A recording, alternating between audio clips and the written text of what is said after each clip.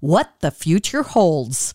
I'm Pat Farnack with WCBS Health and Wellbeing Report, sponsored by Valley Health System, enhancing the health and well-being of Northern New Jersey. Hillary J.M. Topper's story of going from almost flunking gym class to becoming a triathlete inspired her to write a book called From Couch Potato to Endurance Athlete. I really wanted to help people who were like me, who were sitting on the couch, hanging out, watching TV, not really doing very much, and they feel like they can't. But that's not true. You can do it.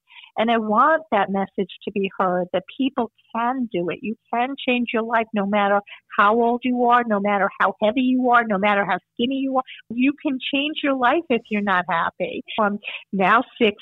I have another good 10 years, I'm thinking, to do triathlon. So I'm excited about the future. The entire interview at WCBS880.com/health.